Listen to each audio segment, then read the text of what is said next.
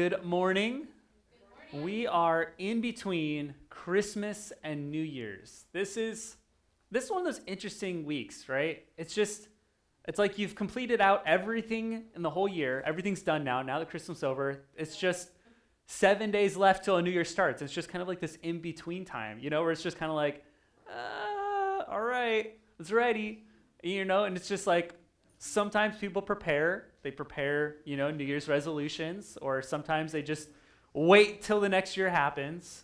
But what's interesting, in our Vineyard sermon series, we are on the sermon today, Preparing for Harvest. This week is almost representative, illustratively, of what preparing for harvest looks like. The new harvest isn't there yet, but you've completed out all the growth aspect. So it's like this in-between factor. That's what this sermon is about. Years 3 through 5 in a vineyard is all about preparation. Last week we talked about pruning, and now it's preparation. It's preparing for the harvest to come. Preparing. So very interesting things happen in years 3 through 5 that are outside of pruning, but more inside of the preparation. Did you know? On branches, as they grow up and they're interlinked with each other and they're on the lines, the fruit will grow. But typically it only yields about a third of what it normally would yield. It's a very small amount. It's only a third, because it has to test out the farmer. It has to test out the gravity of the branches. It has to sit there and withstand all this fruit that's going to happen. So for whatever reason, God built inside of vineyards and vines for it to start very small, to test the smallness so it could sustain the fullness. Likewise, we get that verse, if you're faithful in the small things, you'll be faithful in much. It's funny how God built that into a plant to illustrate to humanity what he's really doing. He's testing us out in the small things first. So in a vineyard, I looked up, what are things that you need to prepare for? What are the different things that you need to set up? What are things that have to happen on a vineyard specifically in order to prepare for a harvest to come? Because that's what we have to do when we prepare to sustain a harvest. The first thing, it says, one of the most critical aspects in preparing for harvest, the farmer must, and they have to clean. They have to clean. Things have to be clean for the new wine to be received. Or what would happen? Just picture this with me. What would happen if you had a barrel full of, you just let it set out from the last harvest and it's just filled with mold and guck, and you put the new wine into that? What would happen? I wouldn't want to drink that. That'd be nasty. Right? That's gross. So many times we do those things. We have things in our life we just don't deal with, and we let it just sit there and fester, and we try to get the newness of God in to produce this next harvest, and we haven't dealt with the past harvest issues. So number one, cleaning before harvest. Genesis 35:2 says, "So Jacob said to his household and to all who were with him, 'Put away the foreign gods which are among you, and purify yourselves, and change your garments.'" If you know me, you know I love when they say to do three things, because that's going to be a point. Put away foreign gods who are among you, purify yourselves, and change your garments. A, habits. This is in regards to cleaning before a harvest. It was interesting because this parallels a lot of different ways here, or illustrates, I should say. Habits. In a vineyard, practically speaking, did you know the farmer will bring on hired staff to take care of that yield? A farmer cannot do everything himself. Typically, you don't have like 400 square feet. You have acres and acres and acres, and you have to bring on people to help out. So what's going to happen if one of those workers has bad habits from past experience? It's not going to go well. Because everyone's going to be doing the same thing, and that one person has a bad habit. See, the farmer, the first aspect they have to do is take in the new workers and retrain habits. They always have the workshops. They always say, this is what we'll be doing. And you always get the one person's like, but in the past, this is what I did. Okay, awesome. Thanks for your volunteering your advice, but let's move on. It's like, this is what we're going to be doing right now. This is my harvest, my field. This is me. And you know what's interesting? So my wife, kind of segue and I'll come back. My wife tells me all the time, sometimes all the time. One thing I like to do is I like to almost preach in parable-like ways. I like to give, illustrations. That's how God speaks to me, and that's how I speak. And sometimes I'll say it, and my wife goes, you didn't explain it, and it just went over people's heads. It was very profound, but no one got it. I'm like, oh, you're so right. So I want to dive into this one just a little bit more. Habits have to be cleaned out. How does that apply to us? Because in our past, we'll have experienced things we saw fruit happen before. And we will want to take the same habit and method where we experience fruit and bring it to this season.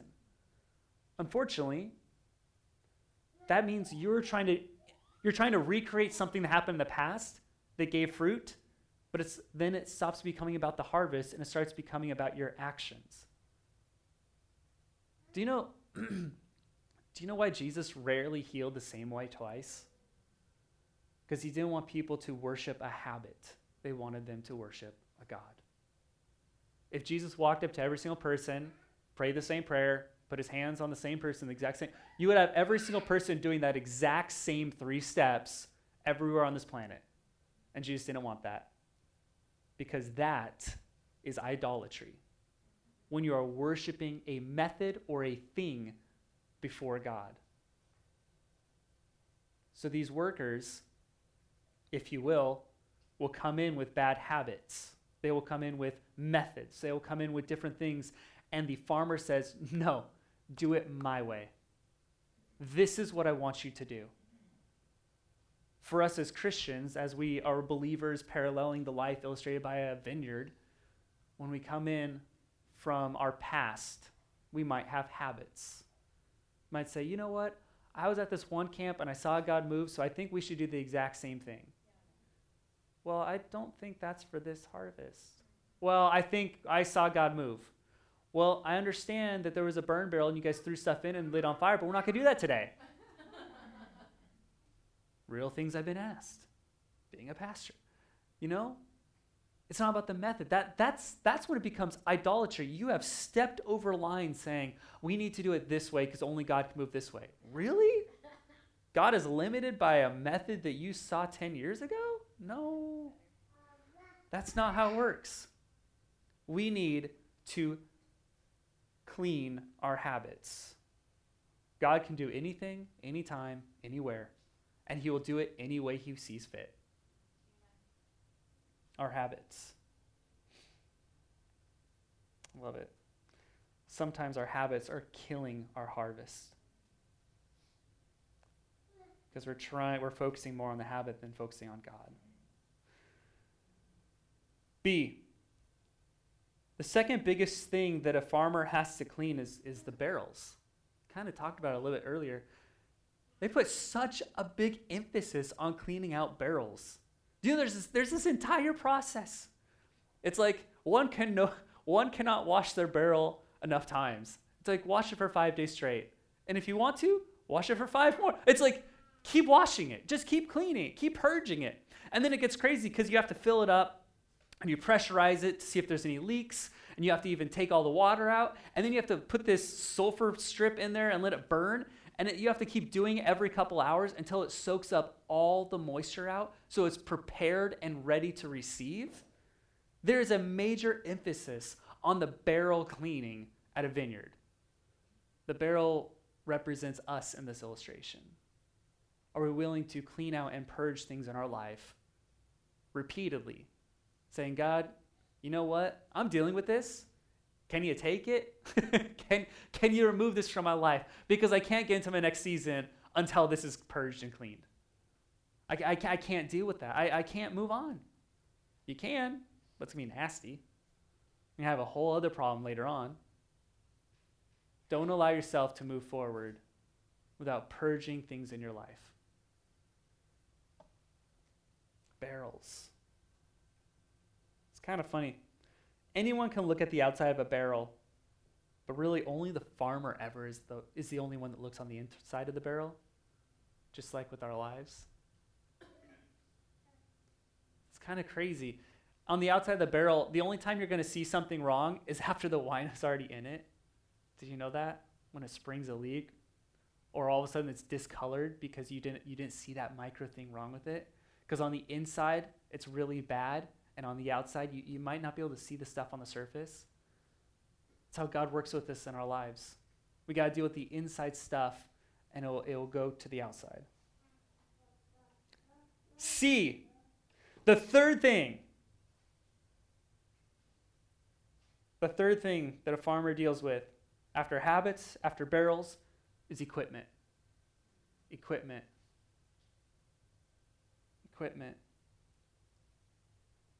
I mean, these are all logical things, right?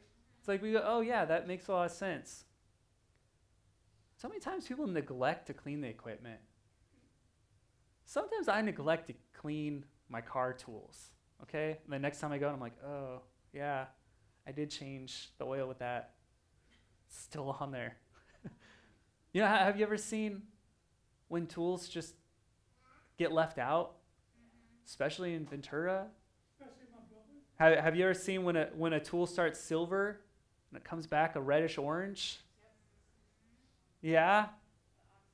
The oxidation, the not taking care of equipment. And all of a sudden you can't implement the fullness of the harvest through that equipment.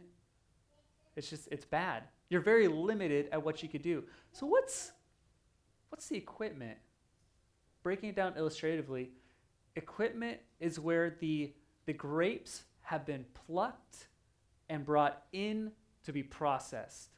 They could be refined, they could be crushed, they could be separated. That's this time frame. In our religion, this represents the church. The church. The equipment is the church. We bring in souls from the harvest. Brand new, maybe not even off the vine yet, but they're brought into the church to be worked with, to be processed, to be discipled, to be crushed, even though that sounds awful, but it's true. We go through discipleship because we have to go through and learn what God has for us. The equipment. Are we taking care of what God has given us? It's easy for our minds to start thinking, oh yeah, duh, I need to slap on a new coat of paint. Because that's one part. One of hundreds. Is our equipment ready for the harvest to be received? Is our kids' ministry perfect in all the things we can make it perfect? Or have we neglected aspects? Is our worship all set, or have we neglected aspects of that on a Sunday morning? Is everything, and I'm sorry if you're convicted. I'm convicted too in some areas. But is everything ready? Is our equipment ready to receive the harvest? And I'm not just talking about instruments. I'm talking about, are our smiles on to say good morning to someone new that walks in through the door? Are we ready for that? Are we ready to follow up? Is our equipment jammed and stuck where we rely on one person to say, how you doing? Rather than taking it upon ourselves to say, man, I haven't seen this person in a few weeks. Let me give him a call. No, that's someone else's job. No, it's not. The Holy Spirit just spoke to your heart. Reach out. We are the equipment that we need to reach out and prepare our church, everything about it, the cleanliness, the paint, the receiving new people, the follow-up aspects. What area is God putting in our heart right now? Because guaranteed, that's one area that you need to start working on. As a pastor, I look out and I'm seeing, wow, we have like 700 different things that need to be worked on in our church right now. And I'm praying that God puts something on your heart right now to start doing. Because I alone cannot do it all. We are a community. We need to work on our equipment.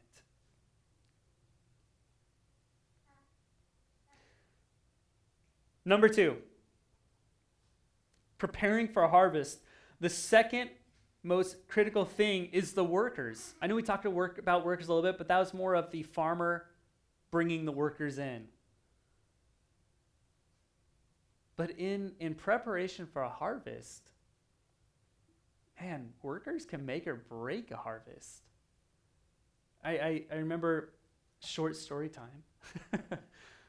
What was Mr. Rogers? What would he always do? Like that sound would happen, and then all of a sudden, like the trolley would come in, and then there's like a story. My mind just went way far, but I'm coming back. I remember my house that we grew up in.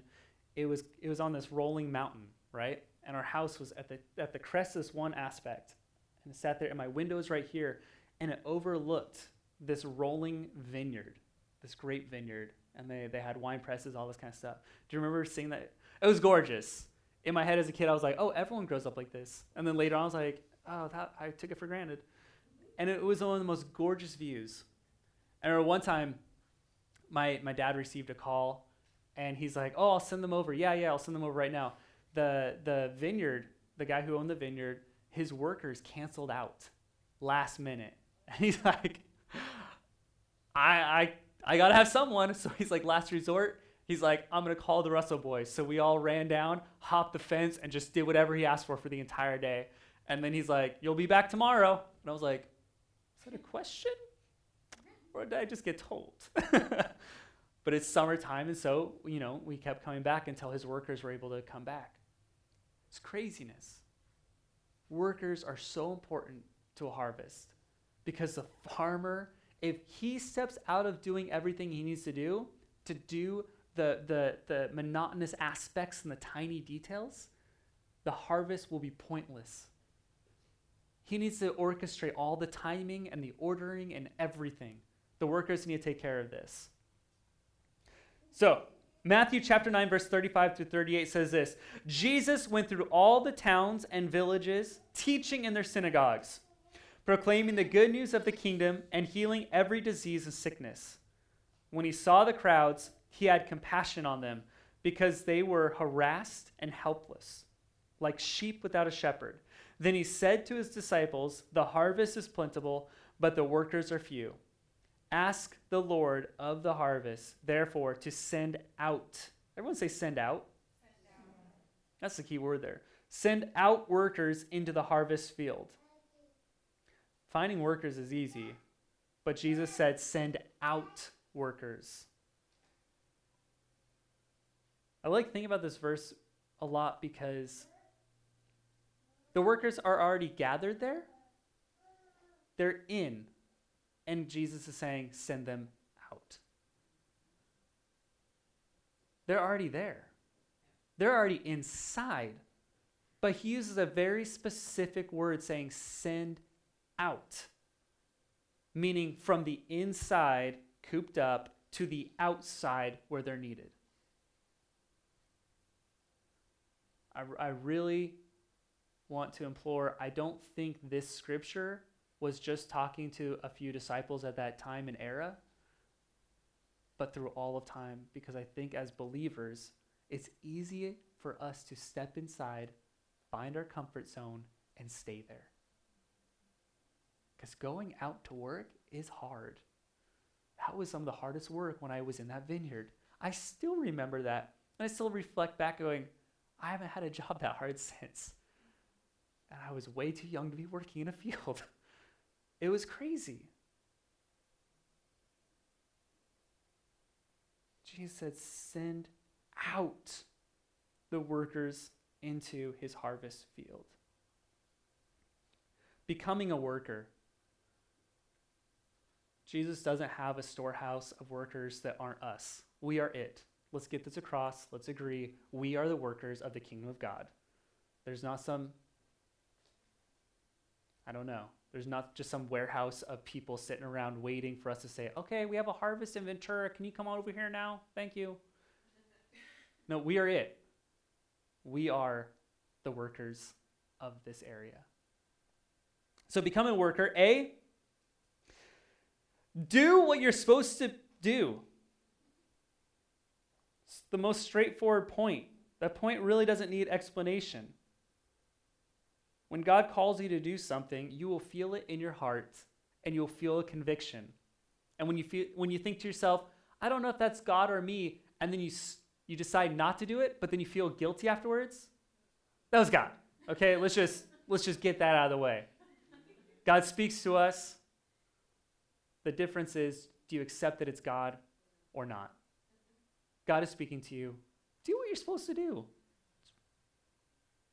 I'm sorry, I can't elaborate more on that point. That's it. B, when you're supposed to be doing it. It's a two-parter. Do what you're supposed to do when you're supposed to do it.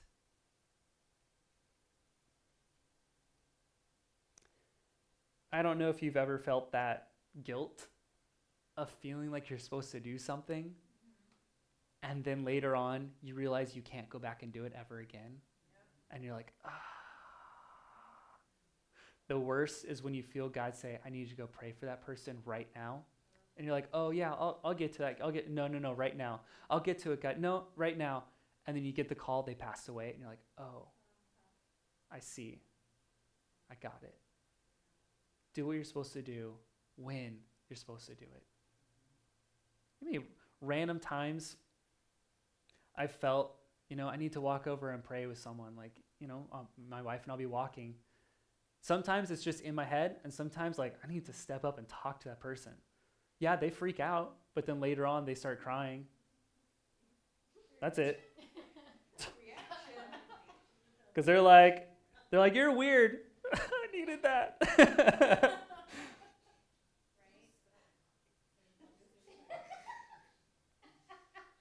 Do what you're supposed to do. Becoming a worker is doing what you're supposed to do when you're supposed to do it. And then C, Jesus says, pray for more workers to be sent out.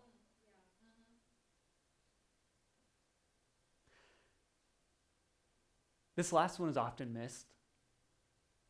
And this last one will save you so much emotions, so much hurt, so much frustration. Do you know how many times I'm young, I know. I've been in the church a while. I've heard in almost every church, well, I don't think people are going to serve here this time. And it's always going to be the same people. Man, we need to pray for people to be sent out. We need to pray for people to start getting convicted and start crying in their pillow, okay? Pray for more workers to be sent out. Because when we're praying like that, our heart won't grow hard towards the people we're supposed to be ministering to. Do you know what the beauty of this image is? As workers, as us, as we are serving where we're supposed to be serving, when we're supposed to be serving, as we're tending to the harvest, the fruit is happening. You know what's interesting? The beauty of it all? As we're tending to these grapes that represent souls, we take them, we pluck them off. We're watching, we're making sure the bugs don't eat them away and they're destroyed, and I can't get into all of that right now. But as we take off these grapes and we hand them into the carts and they're taken up, they're processed, their souls are converted, they're discipled, and then they're sent back out. The very grapes you're serving become the very people serving next to you next season.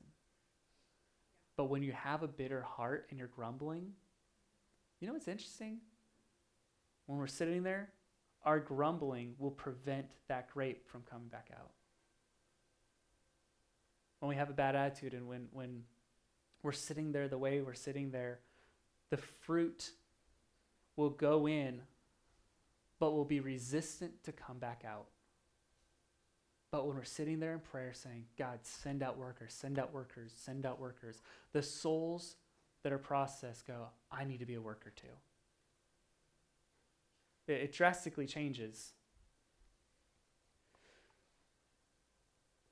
Do what you're supposed to do, when you're supposed to do it, and keep praying for more workers to be sent. Number 3 is scheduling. Scheduling. The farmer in a vineyard, the reason why he's on top or she's on top is because they schedule.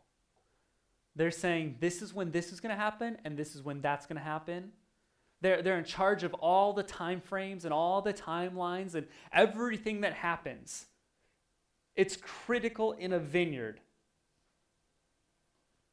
You know, I was watching a documentary on a vineyard, and they were saying that if it rains and you harvest within 2 weeks after a rain, all those grapes will be useless because the water is soaked up into the grapes and they're so diluted you can't use them for the vintage they're supposed to be used for. So you have to sell them as a discount whatever to some other agency that will do whatever they want with them. They're wasted. Your time frame has to be precise. It's crazy. If you harvest them too late, the wine won't sell due to flavor and the vintage is off. There are things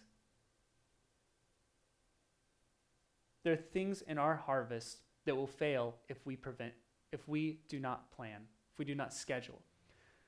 What am I getting at on this point, number 3?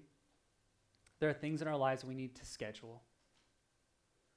In order to prepare for the harvest that's coming, I need you to schedule things in your life. A, pre-prayer. I didn't say that wrong. I made up a word. Not prepare, pre-prayer.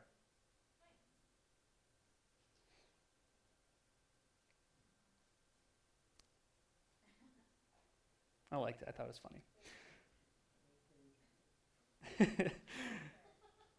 What do I mean by this? Anytime there's a possibility of harvest, you pray ahead of time. Harvest is everywhere according to Jesus. The harvest is plentiful. So if the harvest is plentiful and the harvest is everywhere and there's always grapes happening and someone planted a seed at one point, you could be walking into a situation where someone planted a seed 10 years ahead of time, and right now it's the moment to be pulled from the harvest. But you might not know it's there. So how do you know? Because you prepare. Before you go shopping, before you go to work, anytime you go anywhere, say, God, I love you today. Thank you for speaking into my life. If you happen to send a divine encounter at this moment, make sure my heart is ready and my soul knows it. Do you know how many times those simple little prayers God will see? Do you know how God responds to that? Because he in his mind, he says, they are ready to be a worker in my field. I can trust them with this harvest. I have aligned. I can only imagine how brilliant God is, aligning 10s and 20s and 30 years for each individual person, planting a seed here, planting a seed here, planting a seed, lining up to this one moment in a grocery store where we could or could not take it for granted. It might just be up to you to close that entire timeline off for Jesus. And it's so critical that you just pray beforehand. Anytime you go somewhere, I just want to challenge you.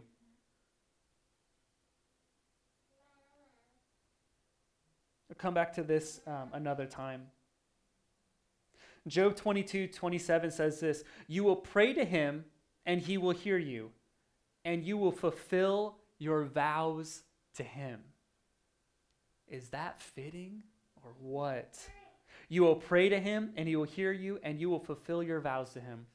Our vow as a Christian is serious. Trust in you, God. I believe in you, that you died and rose again. That they were harvesters in this field. It's our vows to the kingdom of God. Scheduling. B is plan for God. Plan for God. Plan for God.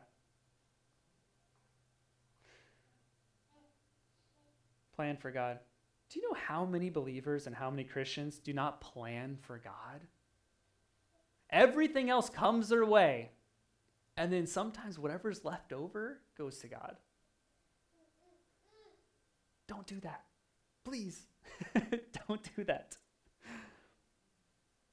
Because when we don't do that, we're not scheduling time for the harvest that's all around us. God wants to speak to you and speak to me all the time. But you got to plan for it. You got to allow time in your schedule to hear from God. You got to allow time in your schedule to just be silent. Be quiet before God.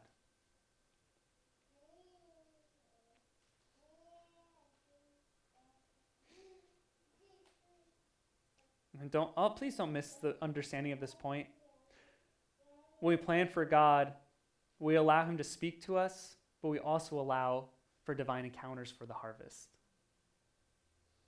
It's not good enough to say, God, I want you to speak to me. Thanks. See you later. Bye. That's kind of like that's almost like Santa Claus genie in a bottle kind of thing. I just want to hear from you. Okay, I got what I needed. See ya. No, we're developing a life with God. Matthew 6, 31 through 33. Therefore, do not be anxious, saying, what shall we eat? Or what shall we drink? Or what shall we wear? For the Gentiles seek after all these things, and your heavenly Father knows that you need them all. But seek first the kingdom of God and his righteousness, and all these things will be added to you. It's so funny because the enemy wants you to seek after all your needs on your own, saying, okay, I need to spend so much time doing this, and I need to do this, and I need to pick up this extra shift because I need to get this taken care of. And we're so wrapped up in doing all the things ourselves to fulfill all of our own needs, when in reality God's saying, come to me, please. I can fulfill your needs. I will open up new avenues.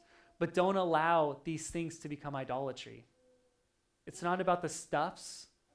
It's about me.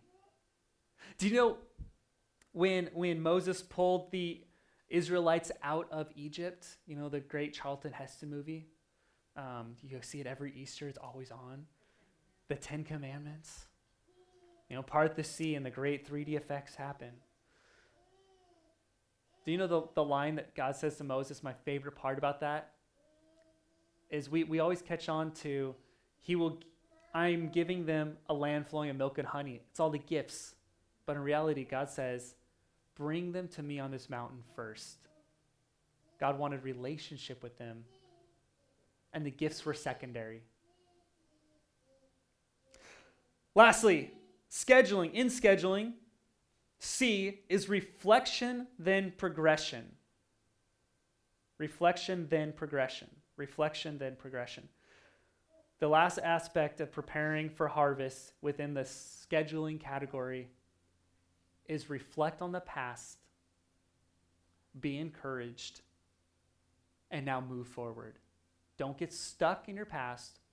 Don't allow your past to stop you, hinder you, make you discouraged, but reflect on it and get encouraged and excited because a new season is coming. That's what this is about.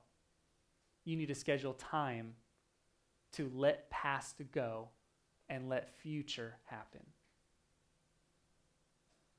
Let that be this week for you guys. As Christmas is wrapped up and as New Year's is coming forward, don't waste this week.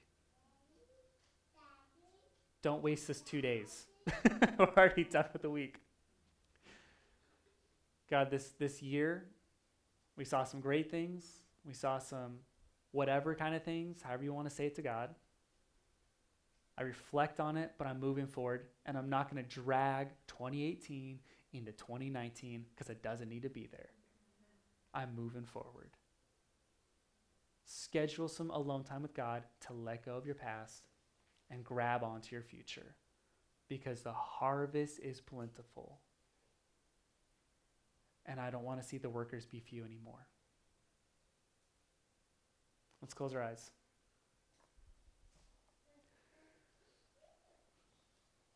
Lord, as this was the last sermon that I will preach in this year, 2018, let it be cemented in our hearts.